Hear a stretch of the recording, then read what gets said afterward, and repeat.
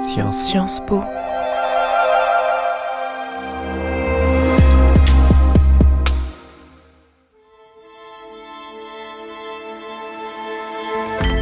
The reason I decided to use my voice today is because I was kept silent for a very long time, but also because I believe I have a powerful story.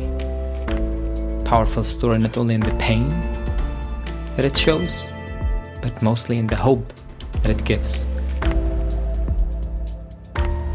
What Keeps You Up at Night is a podcast produced by the Sciences Po Journalism School and the Paris School of International Affairs. Here, we bring you personal stories from political leaders around the world. How do they balance their responsibilities? How do they deal with their doubts? And how do they manage their priorities?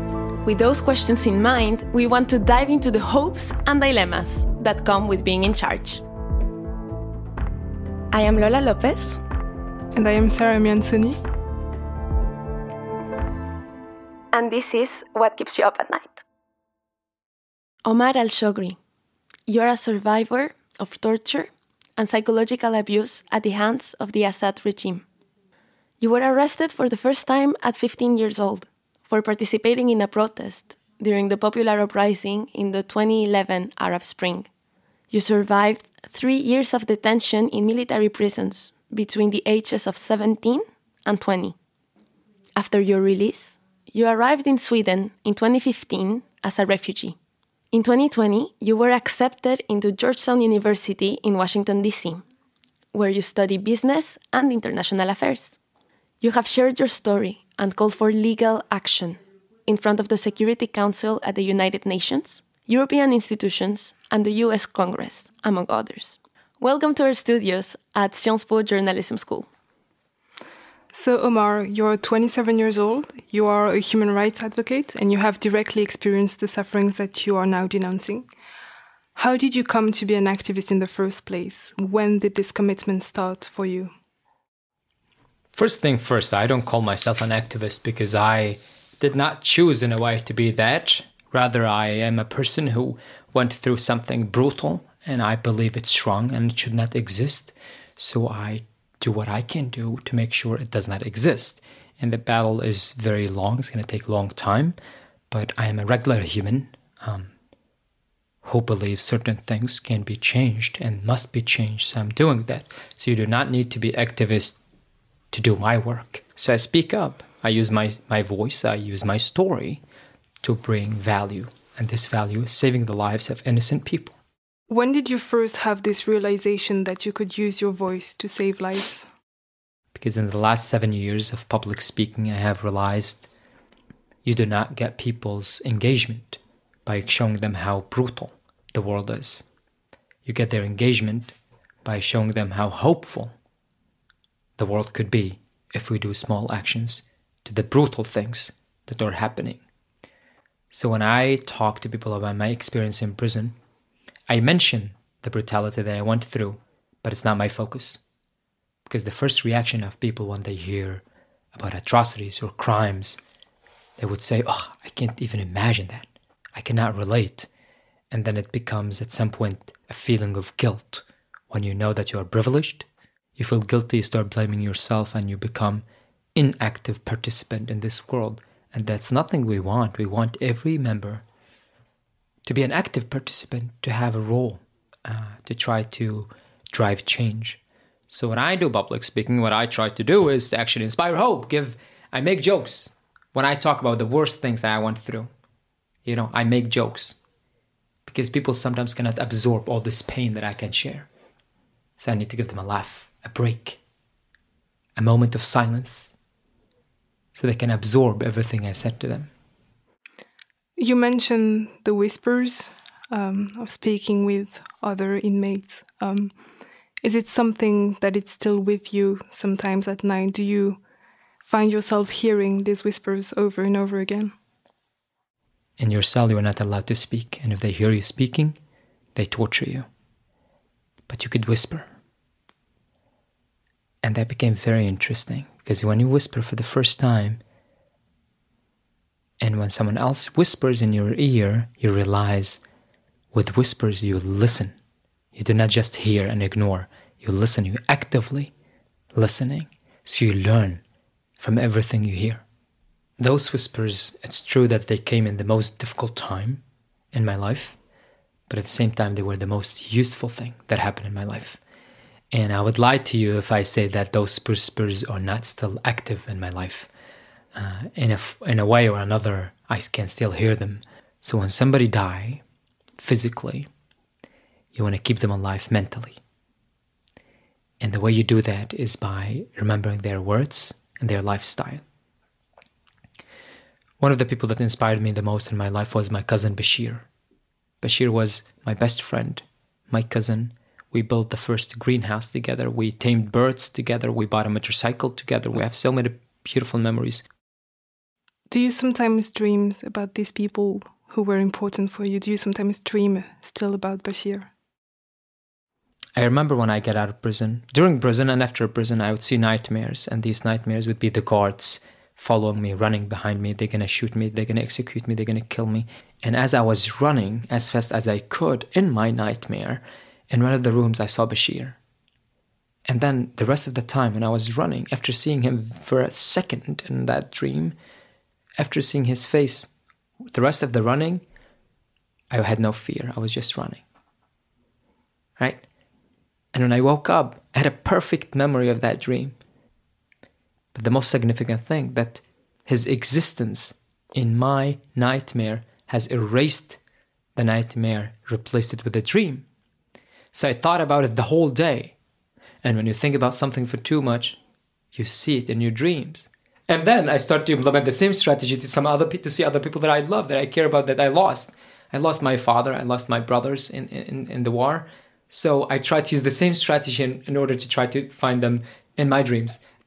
Would you say that the night, even today, is a moment that you look forward to because you feel that this is the moment when you will be able to revisit the people that you love? I'm not afraid from the nights. I find them very beautiful. I find them peaceful. Despite the very clear connection between night and prison, the darkness that existed in the 3 years I spent under the ground and the night when you turn the lights off, despite that, I still feel comfortable in being in a dark place in my bed. Because prison is what made me who I am today. Prison have been a very challenging thing, of course, but also it has been the experience that turned me to a person that I can be proud of. I can present myself to the world with pride. How do you deal with the frustrations of seeing that things sometimes don't go as planned? What is the benefit of frustration? Zero. It may lead to bad things.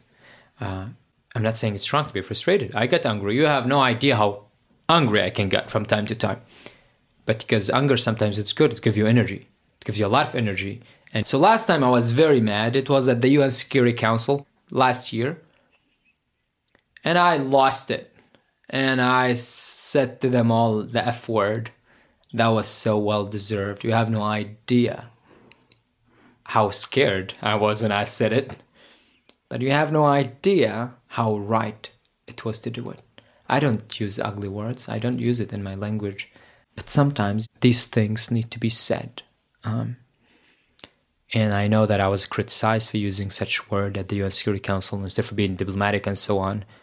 I've been diplomatic for so many years. Show me what that done. Especially in the UN Security Council. Very little. So sometimes you have to try different thing. And sometimes anger is the solution. Your anger sometimes is necessary. And you should not avoid it. To be polite. Anger is a driving force.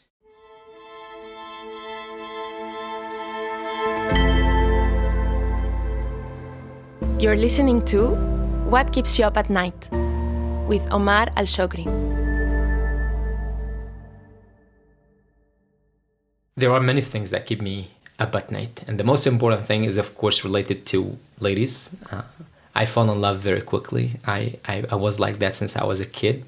I remember myself falling in love when I was 13 years old. And I could not study. I could not eat. I could not hang out with family. I could not do anything. I was thinking about her all the time. She was keeping me up at day and at night. that was just consuming every power I had. And then I learned that her father was the principal of the school, so I really had to study. Because otherwise, if he discovers that I love his daughter, I'm a bad student at the same time, he won't be happy about it.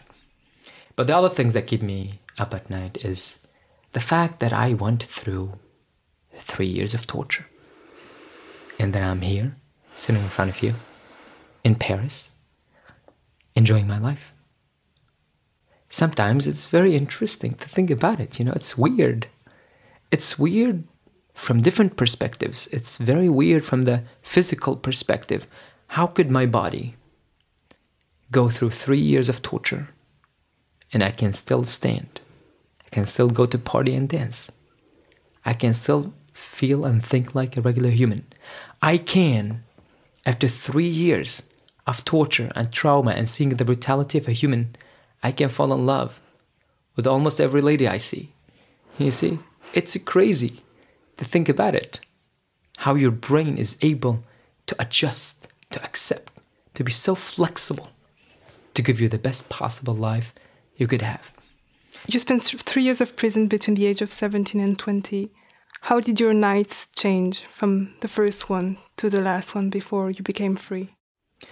When I was taken out of prison, I was not taken to freedom. I was taken to execution. They put me in a room for 48 hours. Every single hour, they open the small window in the door and they tell me, how do you want me to kill you? And you were forced to give answers, creative answers, new ways of killing a human. And every time I give them an answer, I imagine them killing me the way I'm telling them to kill me with. 48 hours passed, and they take me to execution. They put me on the street, somewhere in the middle of nowhere. I can't see because I was blindfolded, and I had my chains in my hands. And load, and poof! And I died. The first time in my life. I never died before. It's my first time. I didn't know what happens when you die. None of my friends who died, Bashir, when he died, he didn't come back and tell me how it feels when you die, what happens when you die. I make it. Suddenly I'm alive. They did a mock execution to scare me, to terrorize me, to make me fear life and believe that I died. And when I learned why they did that, it's to break me mentally. That's when I decided I really need to be very strong mentally, because I won't enjoy the thought of my enemy who is guilty, a brutal enemy, winning over me, even mentally. So I decided to enjoy my life as much as I can, have a good use of my life, and be as successful as I can, because that's at least the minimum I can do to win the war I have against the brutal regime in Syria.